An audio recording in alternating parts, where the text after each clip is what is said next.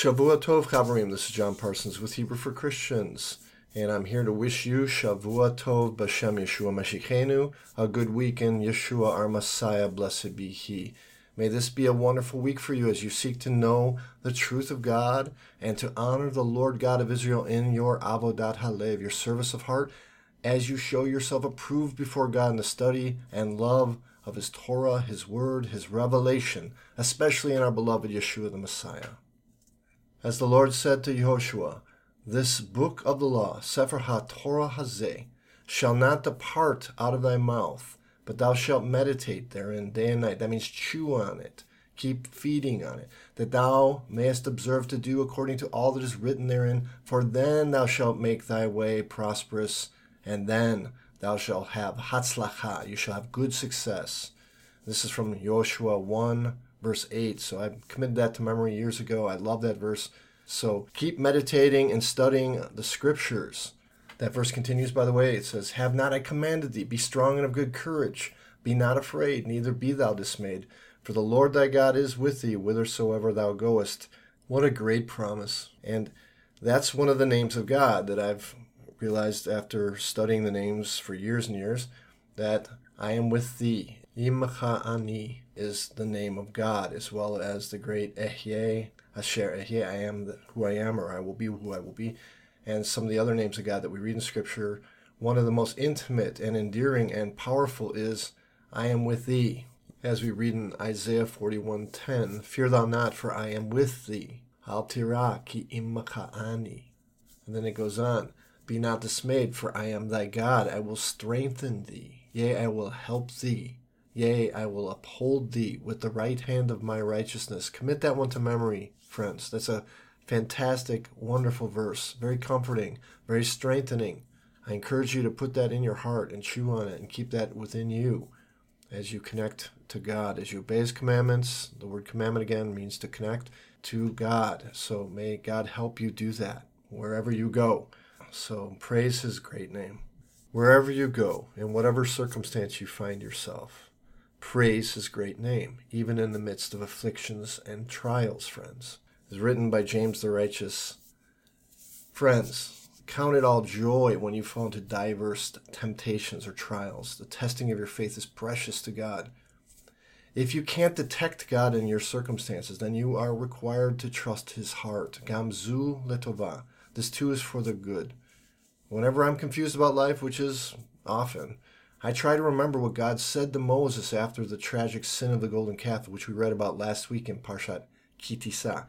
He said, I will make all my goodness pass before you and proclaim before you my name, the Lord. That's Yud-He Vav-He. And I will be gracious to whom I will be gracious, and I will show mercy on whom I will show mercy.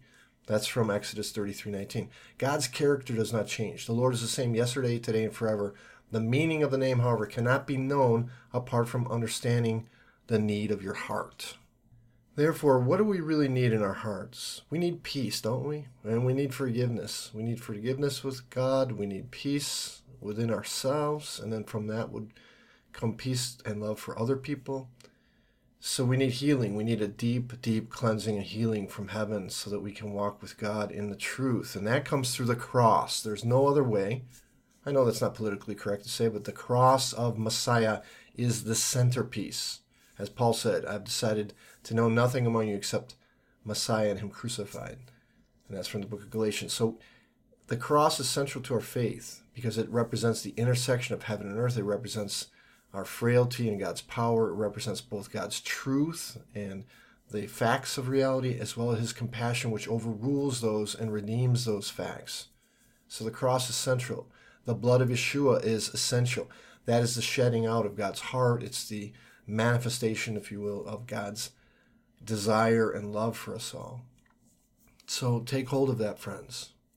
It's written, forgive us as we forgive. This is Yeshua in the Sermon on the Mount. He said, forgive us of our debts as we forgive others, which means that our forgiveness of others, including ourselves, is the measure of our own state of forgiveness. For with the same measure you use, it will be measured back to you. It says in Luke 6:38. This is the great like-for-like principle of the spiritual life. As you give, so you will be given. As you withhold, so you will be withheld. Look at Psalm 18, 25 through 27. If we cling to resentment, anger, bitterness, or desire for revenge, we appeal to principles of justice that alienate us from reconciliation with others. But if we intend to have God be the judge of others, we thereby appeal to him to be our judge as well. If we merely hear this truth but fail to practice it, we're like someone who looks at their face in the mirror but soon forgets what manner of person he was, and that is by overlooking the truth about his inward condition. That's from James 1:22 and 24. Just as someone who looks in the mirror but forgets the impression of what they see, so someone who merely hears the word soon forgets its point. Hear the end of the verse, that is, listen to know how we must practice our faith. And just as grace is inaccessible for someone who refuses to be honest with himself, so is forgiveness. If a person refuses to confess the truth about his condition, salvation itself is impossible, since God literally cannot save the soul that denies its need for him.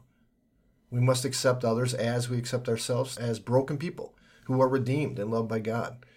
There are no exceptions to this life for life principle of the Spirit. Forgive us of our sins as we forgive everyone who is indebted to us. That's Luke 11:4. Note the phrase, everyone who's indebted. The Lord likens our sin to a debt owed to him. Some things never ought to have been done, but when they are done, they are stolen from God by abusing his sustaining energy and resources. When we sin, God enables us to do so at his expense, so to speak, though this is a debt owed to him as the Master of the universe in glory. May the Lord help each of us let go and be free of those things that ensnare us through offense. Sometimes my children, my boys, I have 3 of them, fight among themselves, and when they do, I like to remind them that when they're being mean-spirited or cruel even, they're hurting themselves. And that's so true, isn't it? Sin ultimately harms ourselves. Where it says, let no corrupt communication proceed out of your mouth, that is a warning to your own soul, not to pollute or defile yourself through speech acts or other types of acts that lead to pain. And primarily that pain in this case is referring to your own inner life. You don't want a painful life, do you? An inner life of pain? Then forgive. Let go. Relax. Breathe in God's love. Let go of anybody who's harmed you. For your own sake. That's what forgiveness means. It means giving away what was given to you, perhaps unjustly in the case of a sin, but you give it back. You give it away, and you don't hold on to it any longer. May it be thy will, O Lord, our God and God of our fathers, to remove all barriers between us and to endow us with the vision to see the good in all people, including ourselves, and to graciously overlook their defects and sins. Amen. Lord, make me an instrument of your peace. Where there's hatred, let me sow love. Where there's injury, help me sow pardon. Where there's doubt, help me show faith. Where there's despair, help me give hope. Where there's darkness, help my light shine. Where there's sadness, let me bring joy. O divine Master, grant that I may not so much seek to be consoled as to console, to be understood as to understand, to be loved as to love. For it's in giving that we receive, it's in pardoning that we are pardoned, it's in dying that we are born again to eternal life. That's a quote attributed to Francis of Assisi, and regardless of its origin, it's beautiful. Another great prayer of unknown origin is this one. Lord, I offer myself to thee to build with me and to do with me as thou wilt. Relieve me of the bondage of myself, that I may better do thy will. Take away my difficulties, that victory over them may bear witness to those I would help of thy love, thy power, and thy way of life.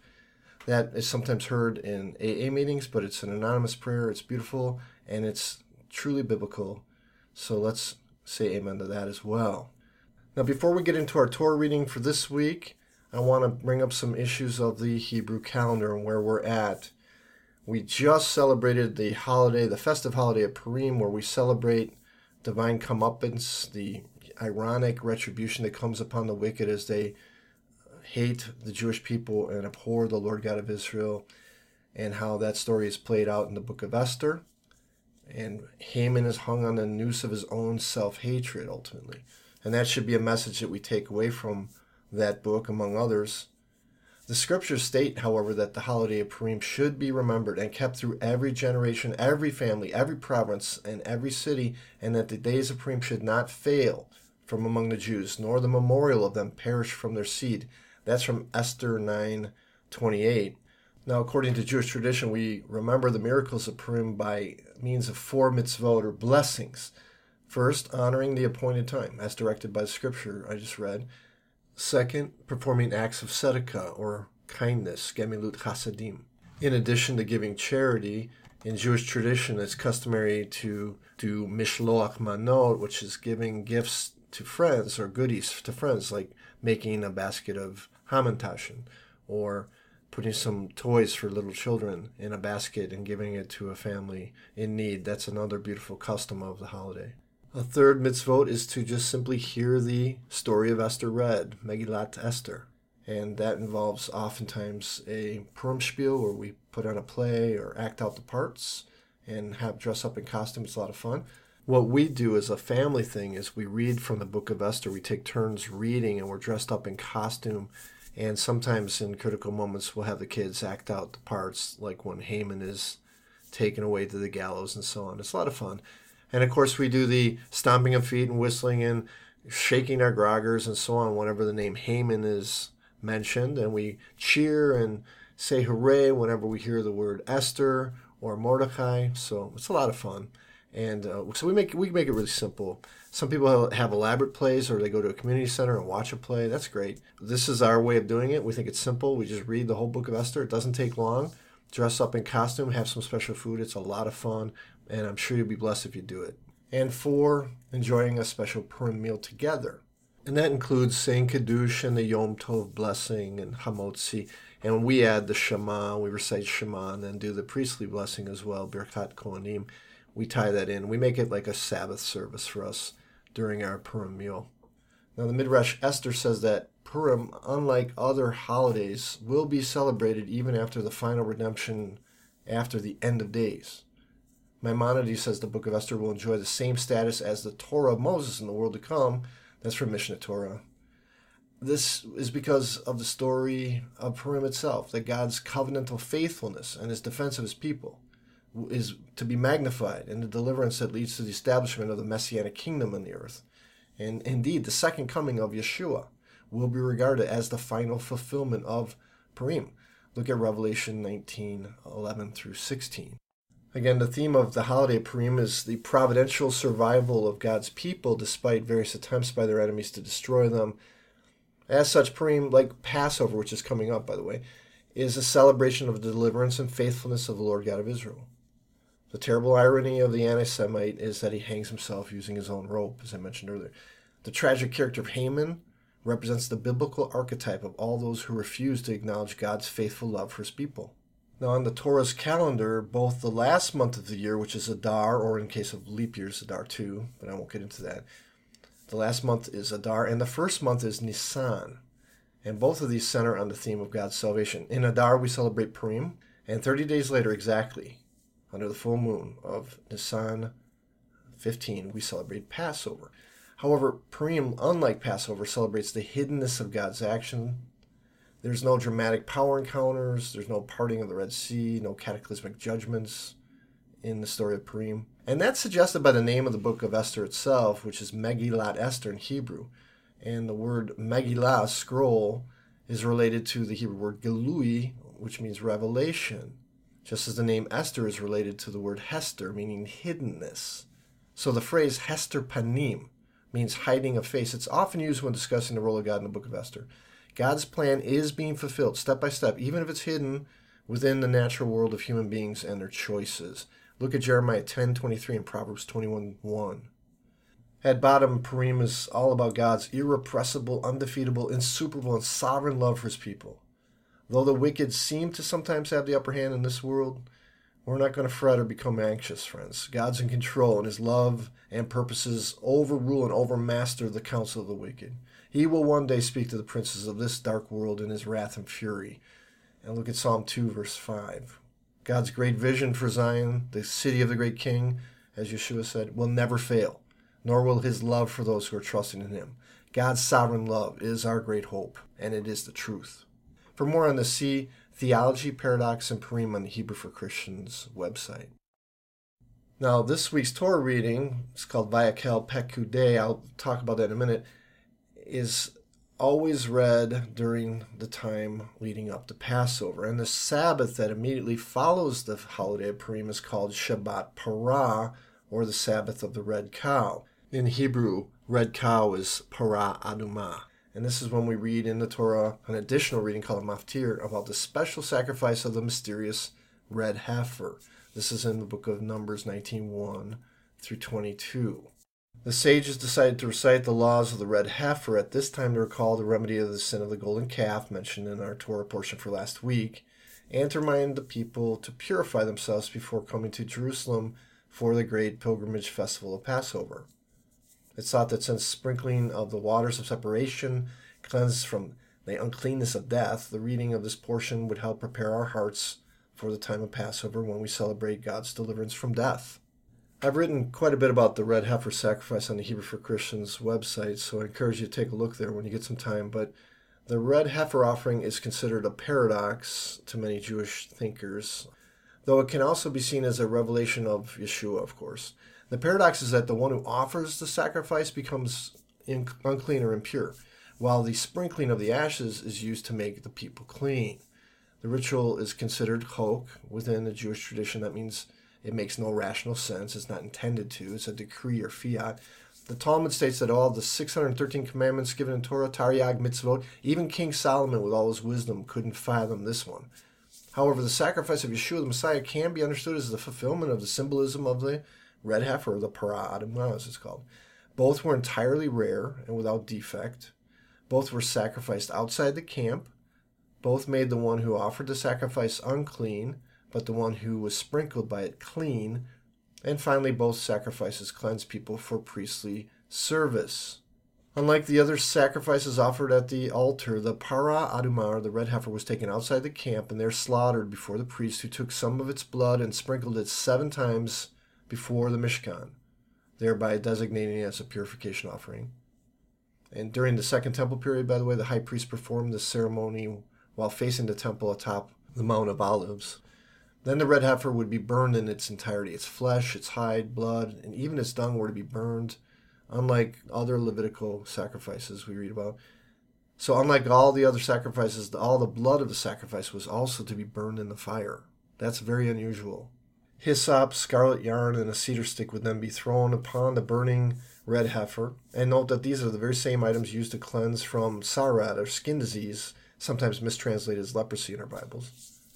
In other words, the blood was assimilated into the ashes of sacrifice, which then were gathered and mixed with water to create the water of separation, mei nidah, for the Israelite community. Note that the word separation here, nidah, refers to menstrual impurity and harkens to Zechariah 13, verse 1. On that day there shall be a fountain open for the house of David and the inhabitants of Jerusalem to cleanse them from sin and from nidah. In a sense, nidah can be connected with original sin, the uncleanness of original sin, since it's linked with birth, of course, and the cycle of birth and death, and the curse of Adam, the original forebearer of the federal head of humanity. And so we see that there is a need to be cleansed from this deeper uncleanness called spiritual death, and that's where the work of Yeshua as the second Adam, the new federal head of humanity, delivers us from that and causes a regeneration to occur. A lot more can be said about the red heifer, and I encourage you to go to the Hebrew for Christians website and look for the Gospel of the Red Cow article and some other things, including Parashat Chukat. However, according to Jewish tradition, note that the red heifer sacrifice was given to atone for the sin of the golden calf, though the Torah itself does not make this association. The Lord Yeshua, our high priest of the new covenant, however, is the perfect fulfillment of the red heifer, Parah Adumah, since he was completely without sin or defect, 2 Corinthians 5:21, John 8:46. He was sacrificed outside the camp, look at Hebrews 13:13. He made himself sin for us, 2 Corinthians 5:21. His sprinkling makes us clean, look at 1 Peter 1:2, Hebrews 12:24, Revelation 1:5. And the water of separation that his sacrifice created is the means by which we are made clean from the impurity of sin, and especially spiritual death. Look at Ephesians 5:25 and 6, Hebrews 10:22. So again, I bring this up because this is Shabbat Parah, or the Sabbath of the Red Heifer, and it is called that because of the account of the sin of the golden calf from last week's Torah reading, and coincidentally, the sages link that with the idea of being purified for the coming Passover, Pesach. That's why I brought it up, and I hope you find it useful. But let's now move on to our Torah reading for this week. So let me begin by giving an executive summary of our Torah for this week, and then we'll move into some details after that. This week we have what's called a double portion of Torah. It's Parashat Vayakhel, Pekudei. Those are two different Torah portions. The first is Vayakhel, and the second is Pekudei. And we run those two words together when we have a double portion and call it Vayakhel Pekudei. Much of this material is repeated from earlier portions in the book of Shemot, or Exodus, regarding the tabernacle or the Mishkan. And this, I think, underscores the importance both of the sacrificial system, namely the altar, and the necessity for blood atonement to be made right with God, and to pretend the two advents of the Messiah Yeshua. So the two accounts of the Mishkan given in the book of Shemot or Exodus represent the two advents of Messiah. First, Yeshua as Mashiach ben Yosef, our suffering servant, the Lamb of God, and secondly, as Messiah ben David, the conquering Lord, who will establish the altar in New Jerusalem. At any rate, note that God commanded Moses to assemble or erect or set up the tabernacle on the first month in the second year from the date of the Exodus, on the first day of the month. Now that's called Nisan 1 or Rosh Chodeshim. The new moon of Nisan then marks the beginning of the month of redemption. In fact, it's called Chodesh Yeshua in Jewish tradition, both regarding the Exodus from Egypt, that's the establishment of the altar at the tabernacle, as well as the greater Exodus given through the altar of Messiah, as spiritually foretold by this. So I hope you're catching that point. This is very significant. It's all prophetically pointing to Yeshua, the Lamb of God.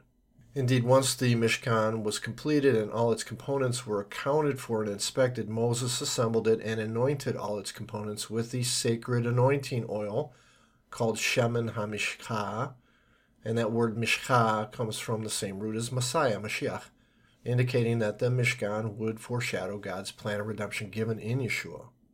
Moses then formally initiates Aaron and his 4 sons into the priesthood, marking their hands and feet with sacrificial blood and, quote, waving them before the Lord to picture the resurrection.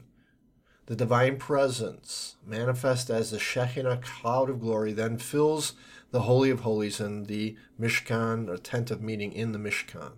And the book of Exodus ends, and Moses was not able to enter into the tent of meeting because the cloud settled on it, and the glory of the Lord filled the Mishkan.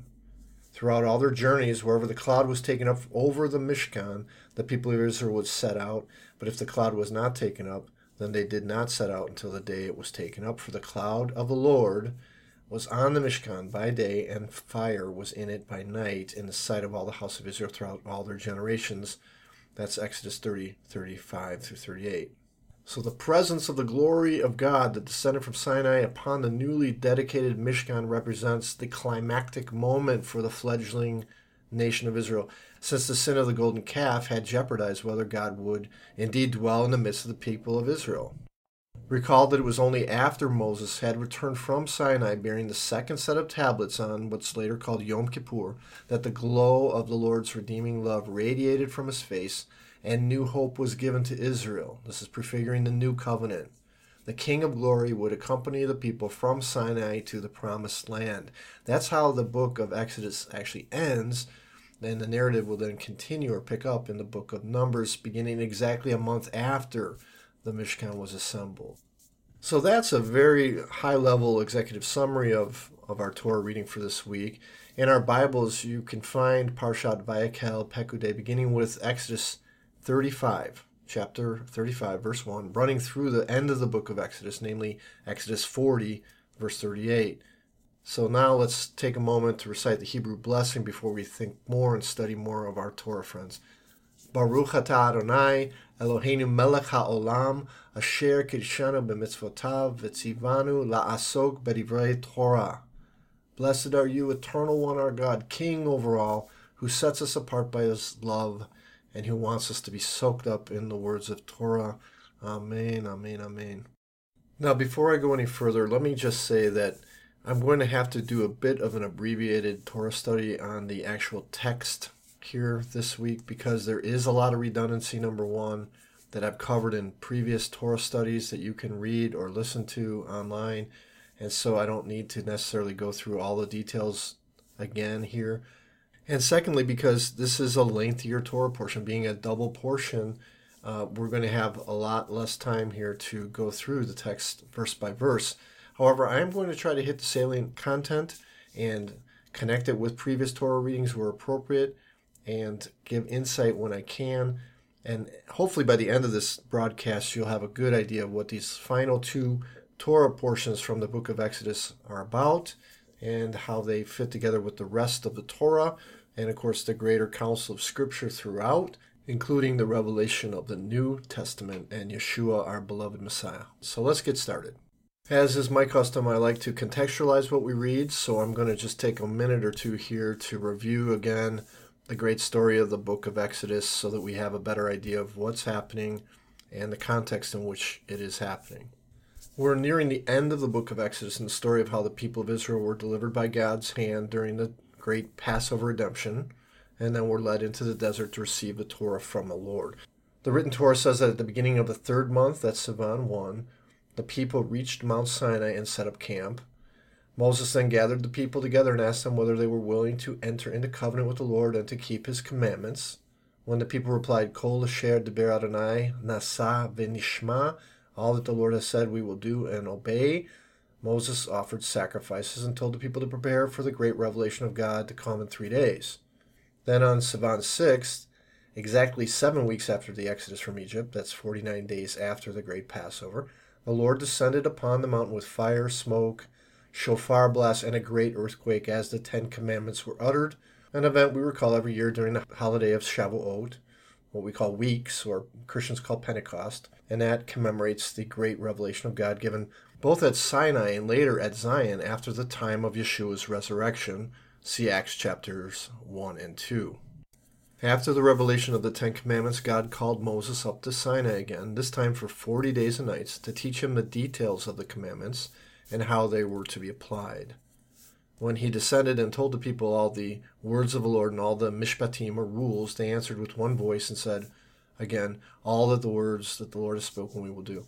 Moses then wrote down all the words of the Lord, and he rose early in the morning, built an altar at the foot of the mountain, and 12 pillars according to the 12 tribes of Israel. And then he offered burnt offerings and sacrificed peace offerings to the Lord. Moses took half the blood, put it in the basins, and half of the blood he threw on the altar. And then he took the book of the covenant, Sefer HaBrit, and read it in the hearing of the people. And again, collectively, they said, all that the Lord has spoken we will do and we will obey. Upon hearing this, Moses then took the blood that was in the basins and threw it on the people and said, behold, the blood of the covenant that the Lord has made with you in accordance with all these words. Then Moses and Aaron, Nadab and Abihu, and the 70 elders of Israel went up, and they saw the God of Israel, and they ate a covenant ratification meal to celebrate the agreement between Israel and the Lord. After this, they all descended the mountain, but Moses was called back up to receive the 10 Commandments inscribed on tablets of stone, and to receive further revelation from God. So Moses went back up the mountain, and the cloud covered the mountain, and the glory of the Lord dwelt on Sinai, and the cloud covered it 6 days. And on the 7th day he called to Moses out of the midst of the cloud, and Moses entered the cloud and went further up, and he was there 40 days and 40 nights, receiving a great vision of the special sanctuary or shrine called the Mishkan or tabernacle that was to represent God's presence among the people as they journeyed through the desert on their way to the promised land. In this connection, it's important to remember that God showed Moses the pattern, Tavnit, according to which the tabernacle and its furnishings were to be made. First, the Ark of the Covenant and its cover called the Kaporet would occupy an inner chamber called the Holy of Holies. Within an adjoining chamber called the Holy Place, a table would hold 12 loaves of matzah and a 7-branched menorah or candlestick that illuminated the tent. The Lord gave precise dimensions of the tent with the added instruction to separate the Holy of Holies by a special veil called the Parochet. The entire tent was to have a wooden frame and cross beams covered by colored fabric and the hide of rams and goats. Outside the tent, an outer court was defined and measured. That would include a copper sacrificial altar and a special water basin called a kior. The outer tent was to be enclosed by a fence made with fine linen on silver poles with hooks of silver and sockets of brass, and a special screen and ornamental fabric made an entryway into the Mishkan itself. Moses then told the Israelites to bring the purest olive oil for the lamps of the menorah, which the priests were to kindle every day in the holy place. Next, God commanded Moses to ordain Aaron and his sons as priests and describe their garments they would wear while serving in the tabernacle. All priests were to wear 4 garments, linen breeches, tunics, sashes, and turbans, but in addition to these, the Kohen Gadol, or high priest, was to wear a special blue robe decorated with pomegranates and golden bells. Over this robe, an ephod, that is an apron woven of gold, purple, and blue and crimson, was to be worn, and upon the ephod was attached a breastplate inlaid with precious stones inscribed with the names of the 12 tribes of Israel. Finally, the high priest would wear a golden plate, called a tzitz, engraved with the words, "Holy to the Lord," upon the front of his turban. The Lord told Moses the priests should be ordained in a special 7-day ceremony that involved washing, dressing, and anointing them with oil mixed with blood, followed by the offering of special sacrifices. The priests were further instructed to present burnt offerings twice a day on the altar. This is called the Korban Tamid, of course, that I've mentioned before. And a golden altar upon which incense was to be offered twice a day by the priests when the menorah lamps were serviced as described. So in last week's Torah portion now, we're catching up here, God commanded all the Israelites over the age of 20 to pay a half shekel tax to help support the service within the Mishkan. After this tax was explained, God described some additional elements that would be required for the priestly service at the sanctuary: the copper washstand, the sacred anointing oil, and incense for the golden altar and the holy place are described. The Lord then named a man called Bezalel, who was filled with the Spirit of God, to be the chief architect of the Mishkan. As I mentioned in last week's Torah study, Bezalel is clearly a figure of Yeshua, our Messiah, the builder of the house. See Kitisa for more information about that. Now, before the construction would begin, however, the Lord reminded Moses to warn the people to be careful to observe the Sabbath day. Immediately following this admonition, God gave Moses the tablets of the 10 Commandments, which were inscribed directly by the hand of God. Now note that all that is described while Moses is up upon the mountain. It has not yet been actuated or constructed yet. It's part of the vision that he's been given and will later be communicated to people. But at this point, all that's been mentioned before in Parashat Truma and Tetzaveh and last week's Torah portion Kitisa is still yet future, since the construction of the tabernacle had not yet begun. Now all this was interrupted by the terrible sin of the golden calf. Before Moses returned to the camp, receiving this great vision, the people had talked Aaron into making an idol, which they began to worship. God told Moses of their treachery while he was up on the mountain and threatened to destroy them, but Moses interceded on behalf of the Israelites. As he rushed down the mountain with the tablets in hand, he saw the people dancing about the idol and smashed the tablets in anger. Moses then destroyed the idol and led the Levites into slaying 3,000 of the ringleaders of the rebellion. The following day, Moses returned back up the mountain and begged God to reaffirm the covenant. After a 40-day period of intercession and repentance, the Lord finally told Moses to carve a second set of tablets and to meet him at the summit of Sinai, where he would show Moses his glory and reveal to him the meaning of his name, Yud-He-Vav-He. After this dramatic encounter, God reaffirmed the covenant along with all its ritual and ethical implications. For more on this, see Shalosh Esrei Midot in my discussion on Parashat Kitisa, the audio broadcast Shavua Tov for Parashat Kitisa. When the people finally saw Moses coming down the mountain with the second set of tablets, they understood they were forgiven and that the covenant had been renewed. And when they approached Moses, however, they drew back in fear because his face was radiant with the glory of God. Moses reassured them, however, that all that the Lord had commanded while he was on the mountain was still going to be in effect. And when he had finished speaking with them, he put a veil over his face. And from that time on, Moses wore the veil, though he removed it whenever he went before the Lord to hear from him. Now, according to Jewish tradition, Moses descended from Sinai with the second set of tablets on Yom Kippur, as I've mentioned before, and on the following morning, he convened the people to explain God's instruction regarding the building of the tabernacle. Before he did this, however, he again reminded them to observe the Sabbath as a complete day of rest and added the proviso that they may not kindle any fire on this day.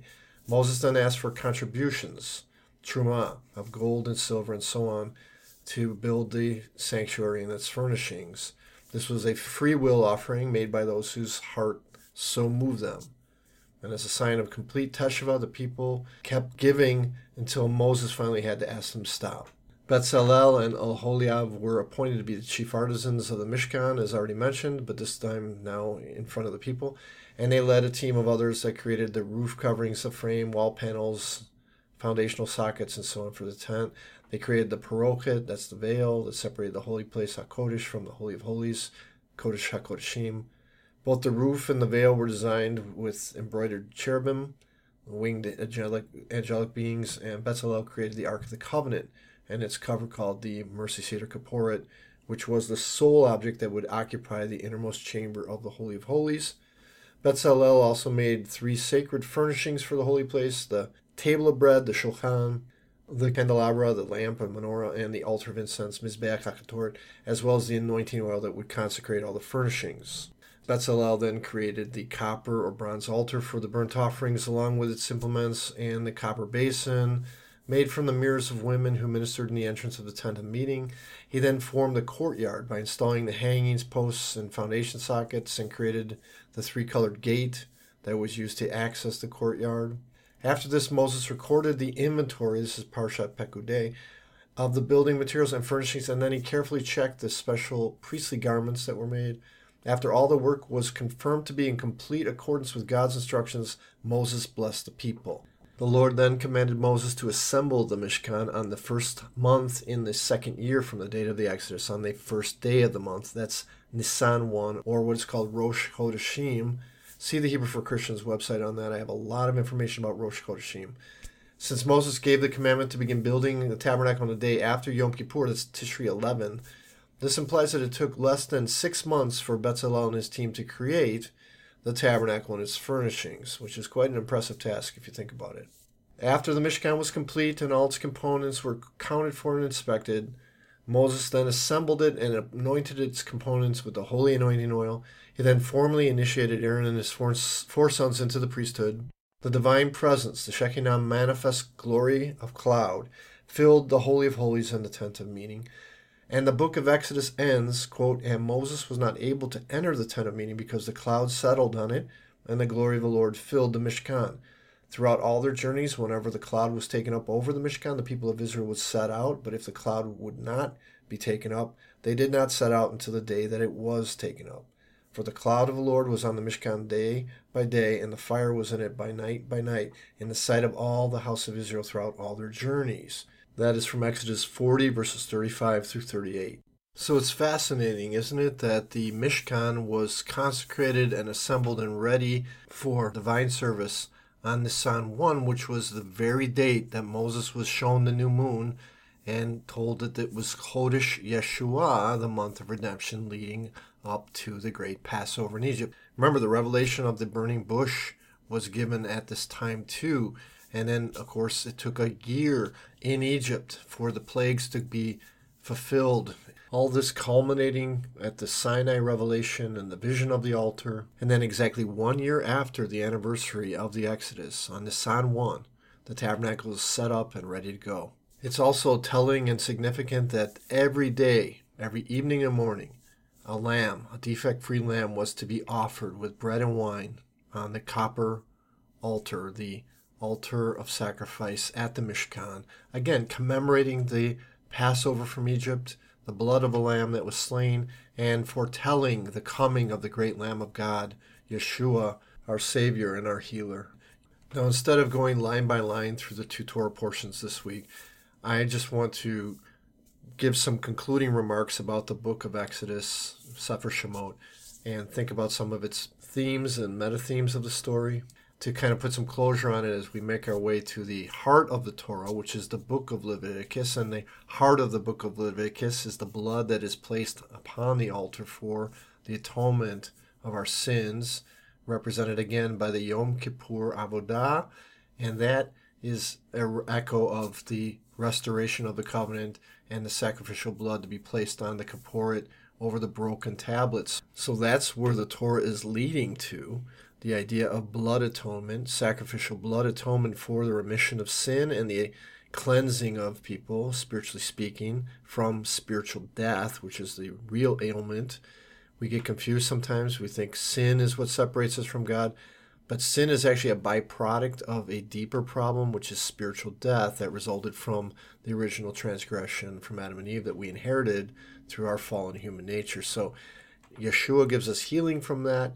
It's through his sacrificial substitutionary death for us that we are imputed a righteousness, an alien, quote-unquote, form of righteousness, a forensic righteousness given to us by faith as we trust in the divine exchange, the semicha principle of faith, where we lean into him and take hold of what he has done for us on our behalf, and he then imparts to us redemption and new life. In light of this, it's highly significant for us as believers in Messiah to understand the nature of the cross and our redemption, the atonement, the idea of substitutionary atonement, the whole concept of how a sin can be exchanged for righteousness by faith, and so on. These are all factors and themes that come into this week's Torah as we conclude the book of Exodus, or Sefer Shemot, which is a prelude to the great book of Leviticus, or Sefer Vayakhel, which explains in far more detail the nature of blood atonement and its significance for us as believers in Messiah. Amen. Chazak, chazak, venit chazek. Be strong, let us be strengthened. Now, for more information about this week's Torah reading, Vayakhel Pekudei, please see the Hebrew for Christians website, and please review Parashat Truma, Tetzaveh, and Kitisa, where a lot of this material is covered in a lot more detail, and that will help better inform your understanding of this if you're having any questions about some of the furnishings in the tabernacle and so on. It's all very clearly described in those portions, so again, no need to repeat that here, but I do want to mention a few things that I think will be of further relevance to us. For example, regarding the wash basin, or the kior as it's called in Hebrew, at the entrance of the tabernacle or the Mishkan, a copper laver was built, a place where we wash and prepare ourselves to come before the divine presence. This is from Exodus 30, verse 18 from last week's Torah, Parashat Kitisa. The Torah says that the basin was made from the mirrors of women who offered them to help build the sanctuary. That's mentioned in Exodus 38, verse 8 from this week's Torah reading. As spiritually understood, the mirror was transformed from a place where we encounter our own appearance to a place where we encounter God. Instead of focusing on our superficial face, how it looks, and how we esteem ourselves, we now see ourselves in light of God's love, with our former self-image sacrificed, if you will, or surrendered for the gift of a deeper self. Look at 2 Corinthians 5:16. This is the new self, cleansed by the Word of God, reflecting back the radiance of His presence, as it says, "Put on the new self, created after the likeness of God in true righteousness and holiness," in Ephesians 4:24. The sacrificed mirror represents turning to face reality, to see ourselves as God sees us. Because of Yeshua, we have access to the inner heart of God, as it says in Hebrews 4:16. Know who you are in Messiah. It says this in our scriptures, "And we all, with unveiled face, beholding the glory of the Lord, are being transformed into the same image from one degree of glory to another, for this comes from the Lord who is the Spirit." 2 Corinthians 3:18. As we lose sight of ourselves, we quit talking about ourselves, deny ourselves. That's what it means in Greek. Quit talking about ourselves.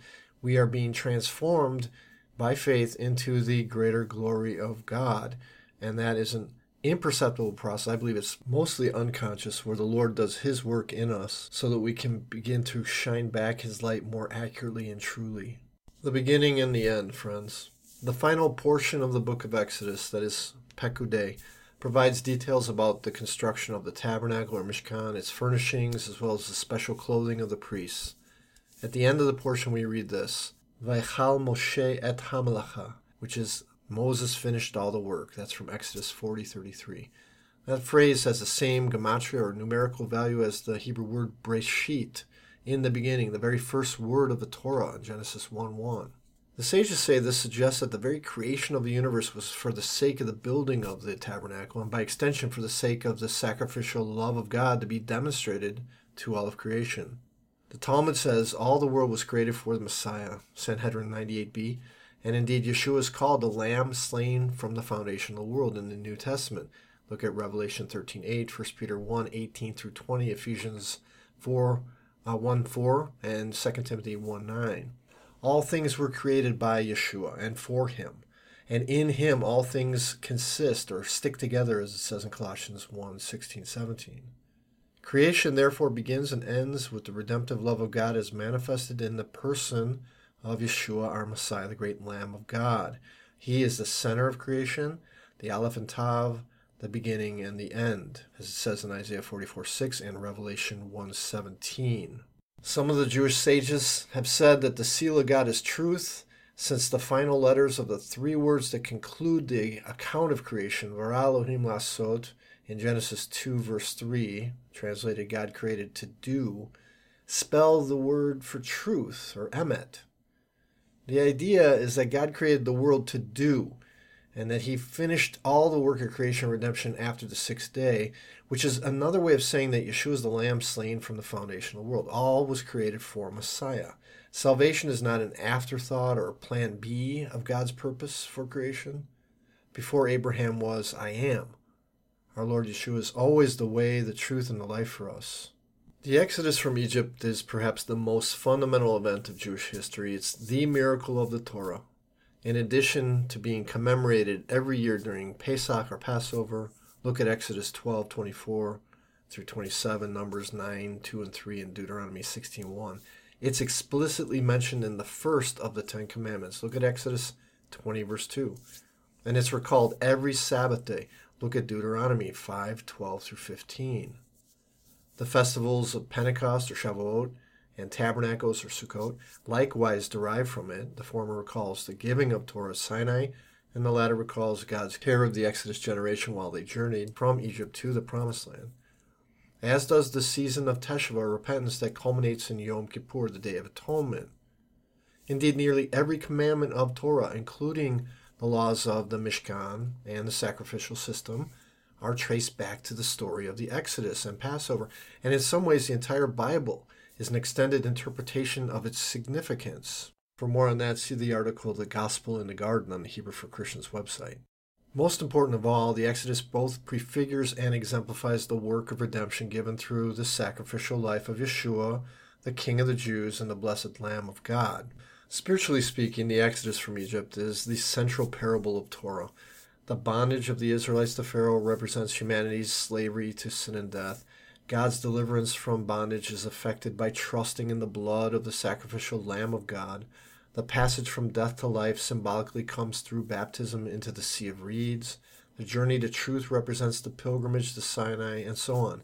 Indeed, the redemption in Egypt led directly to revelation at Sinai, and when the Lord God gave the Ten Commandments, he didn't begin by saying he was our Creator, but rather our Redeemer. I am the Lord your God, Anochi Adonai Elohecha, who brought you out of the land of Egypt, out of the house of bondage, Exodus 20, verse 2. This is because, again, the purpose of creation is to demonstrate God's redemptive love and to be known as our Savior and Redeemer, just as Yeshua is the Lamb of God slain from the foundation of the world. The deeper meaning of exile concerns awareness of the divine presence. The worst kind of exile is not to know that you're away from home. Now, this is a real paradox. In other words, you're in exile if you are awake to the spiritual reality, and you're not in exile if you're asleep. Of course, if you're in exile, then you are with the Lord, who himself is in exile. The Shekinah is in exile from this world. And on the other hand, if you're at home in this world, then you are an enemy of God, because God is not a part of this world. And so we are in this two-tiered reality. We are in a place of crossing over, and our redemption is not yet complete. It's an already not yet state of affairs. And yet we are in a place of homesickness, walking toward the heavenly city, keeping our eyes on the goal, which is salvation completed in Yeshua the Messiah, blessed be he. But this is why Egypt, or Mitzrayim, is called Metzar Yam, a narrow strait, a place of bondage. It represents bondage and death in this world, and the Exodus represents salvation and freedom. God splits the sea, and we cross over from death to life. Since Torah represents awareness of God's truth, Israel was led into a place of difficulty to learn and receive revelation. Look at Genesis 46, 1 through 7. Out of the depths of darkness, God's voice would call his people forth. Likewise, we understand our, quote, blessed fault, the trouble that moves us to cry out to God for salvation in Yeshua. The theme of the book of Exodus essentially turns on two great events, namely the deliverance of the people from their bondage in Egypt, Yetziat Mitzrayim, and the subsequent revelation given at Sinai, Matan Torah. This implies, of course, that our redemption leads to enlightenment and revelation. Both of these events, however, are grounded in the deeper theme of God's faithful love combined with the need for blood atonement. With regard to the former, the blood of the Passover lamb was required to cause death to pass over the houses of the Israelites. With regard to the latter, the sacrificial system, the Mishkan, was required to draw near to God. Now, Jewish tradition tends to regard the giving of the law at Sinai to be the goal of the entire redemptive process, a sort of return from exile to the full stature of God's chosen people. Some of the sages have taken a step further by saying that God created the universe so that Israel would accept the Torah or the law. Such traditions, it should be understood, derive more from Jewish rabbinical thinking codified after the destruction of the Second Temple than from the narratives presented in the written Torah itself, since it's clear that the climax of the revelation at Sinai was to impart the pattern of the Mishkan to Moses, as I've said over and over again. In other words, the goal of revelation was not primarily to impart a set of moral laws or social laws, but rather to accommodate the divine presence in the midst or the hearts of the people. This is not to suggest that the various laws and decrees given to Israel are unimportant, of course, since they reflect the holy character and moral will of God. Nonetheless, it's without question that the Torah was revealed concurrently with the revelation of the sanctuary itself, and the two cannot be separated apart from one another without special pleading and the suppression of the revelation given in Torah itself. The meticulous account of the Mishkan is given twice in the Torah to emphasize its importance to God. This further explains why Leviticus is the central book of the Torah. As we consider these things, however, it's vital to realize that underlying the events surrounding deliverance and revelation is even something more fundamental, namely the great theme of faith, or Emunah. This theme is our response to God's redemptive love. God's love is the question, and our response, our teshuvah, is the answer. The great commandment is always to choose life. We must choose to turn away from darkness to behold the light.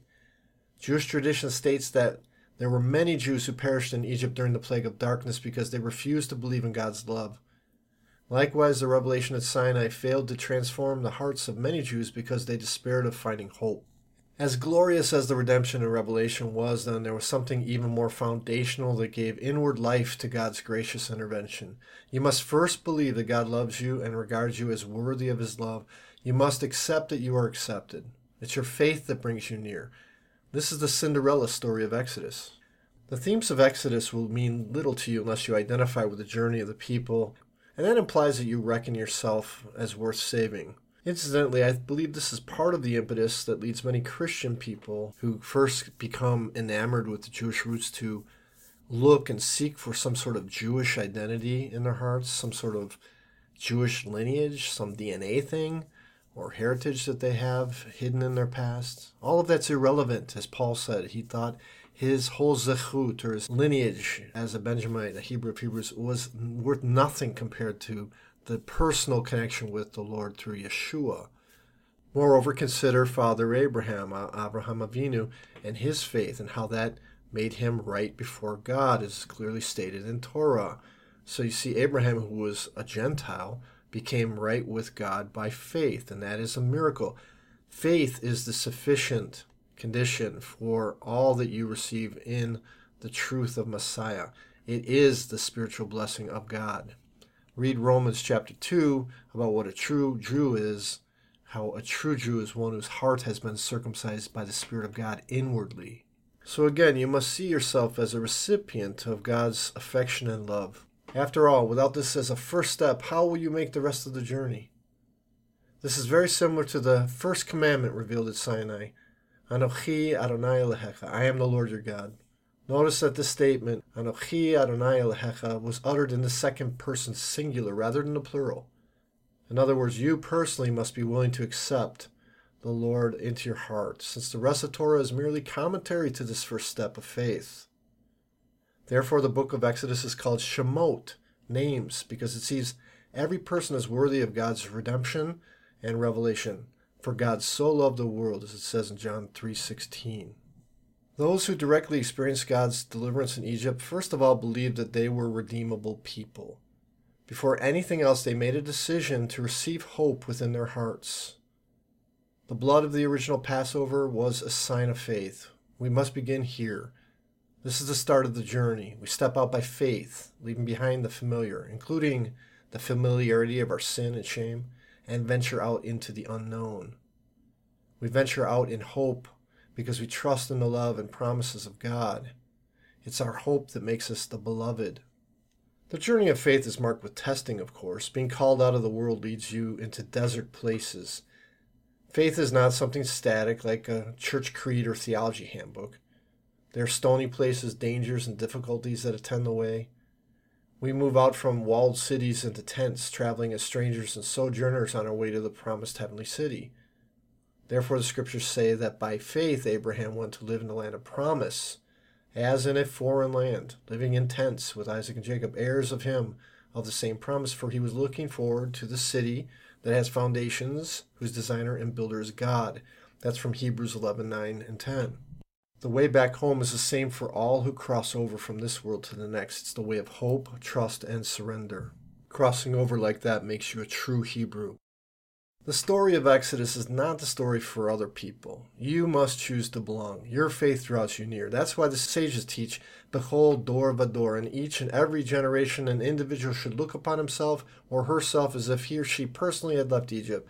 It's not enough to recall in some abstract sense the deliverance of the Jewish people in ancient Egypt, but each Jew is responsible to personally view the Passover as a time to commemorate their own personal deliverance from the bondage of Pharaoh. The same must be said regarding Shavuot. Each person should regard himself as having personally received revelation at Sinai. The altar of the Mishkan was set up for you to draw near to God. You, not some people who lived long ago. That's why non-Jews who turn to the God of Israel by putting their trust in the Messiah are regarded as equal members in the covenants and covenant promises given to ethnic Israel. It's Brit Milah, literally a covenant of the word that makes us partakers of the covenantal blessings given to Abraham. Look at Ephesians 2:12-19 and Galatians 3:7 and Colossians 2:11 and so on. We draw near, and in our case it's the cross, which is the substance of the shadows of the Mishkan and the altars and the pattern that is implied therein. It's the substance of all that is ultimately real. Yeshua is the beginning and end of all true Torah. The narratives of the book of Exodus, like other narratives of Torah, often function as parables for us, as it's written in the New Testament. Now, these things happened to them as an example, but they were written down for our instruction on whom the end of the ages has come. That's 1 Corinthians 10:11. Moreover, it's written this way: the deeds of the fathers are signs for the children. Signs of what? Of the coming of Messiah, of Yeshua himself.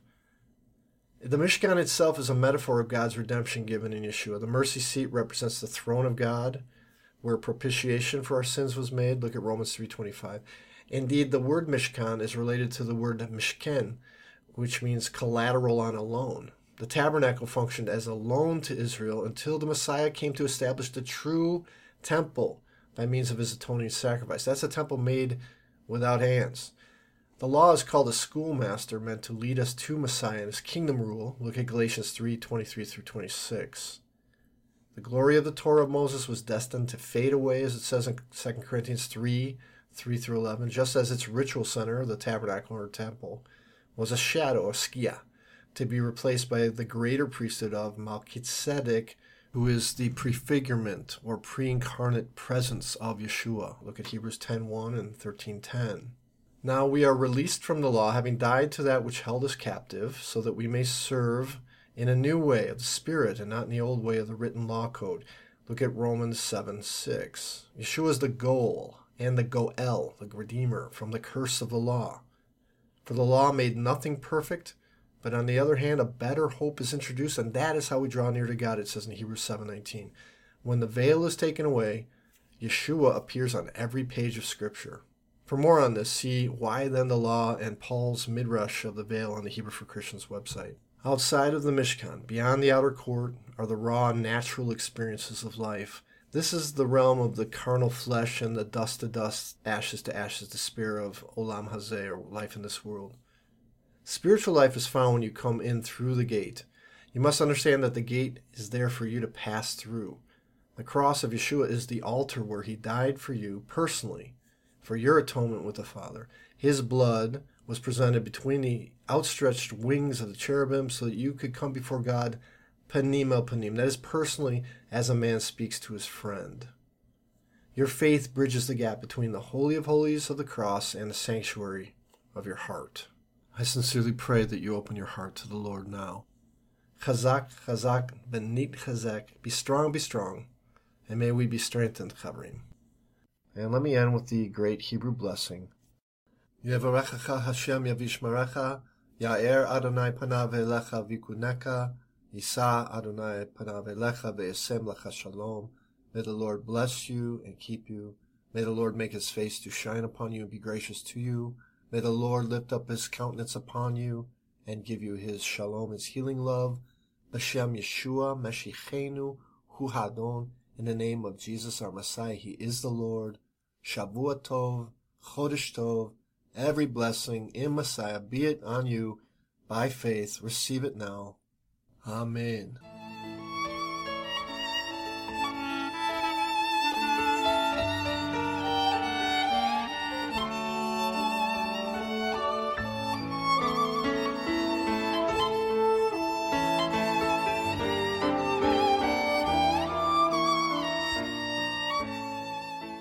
For more information, visit us at www.hebrewforchristians.com or Google Learn Hebrew Free.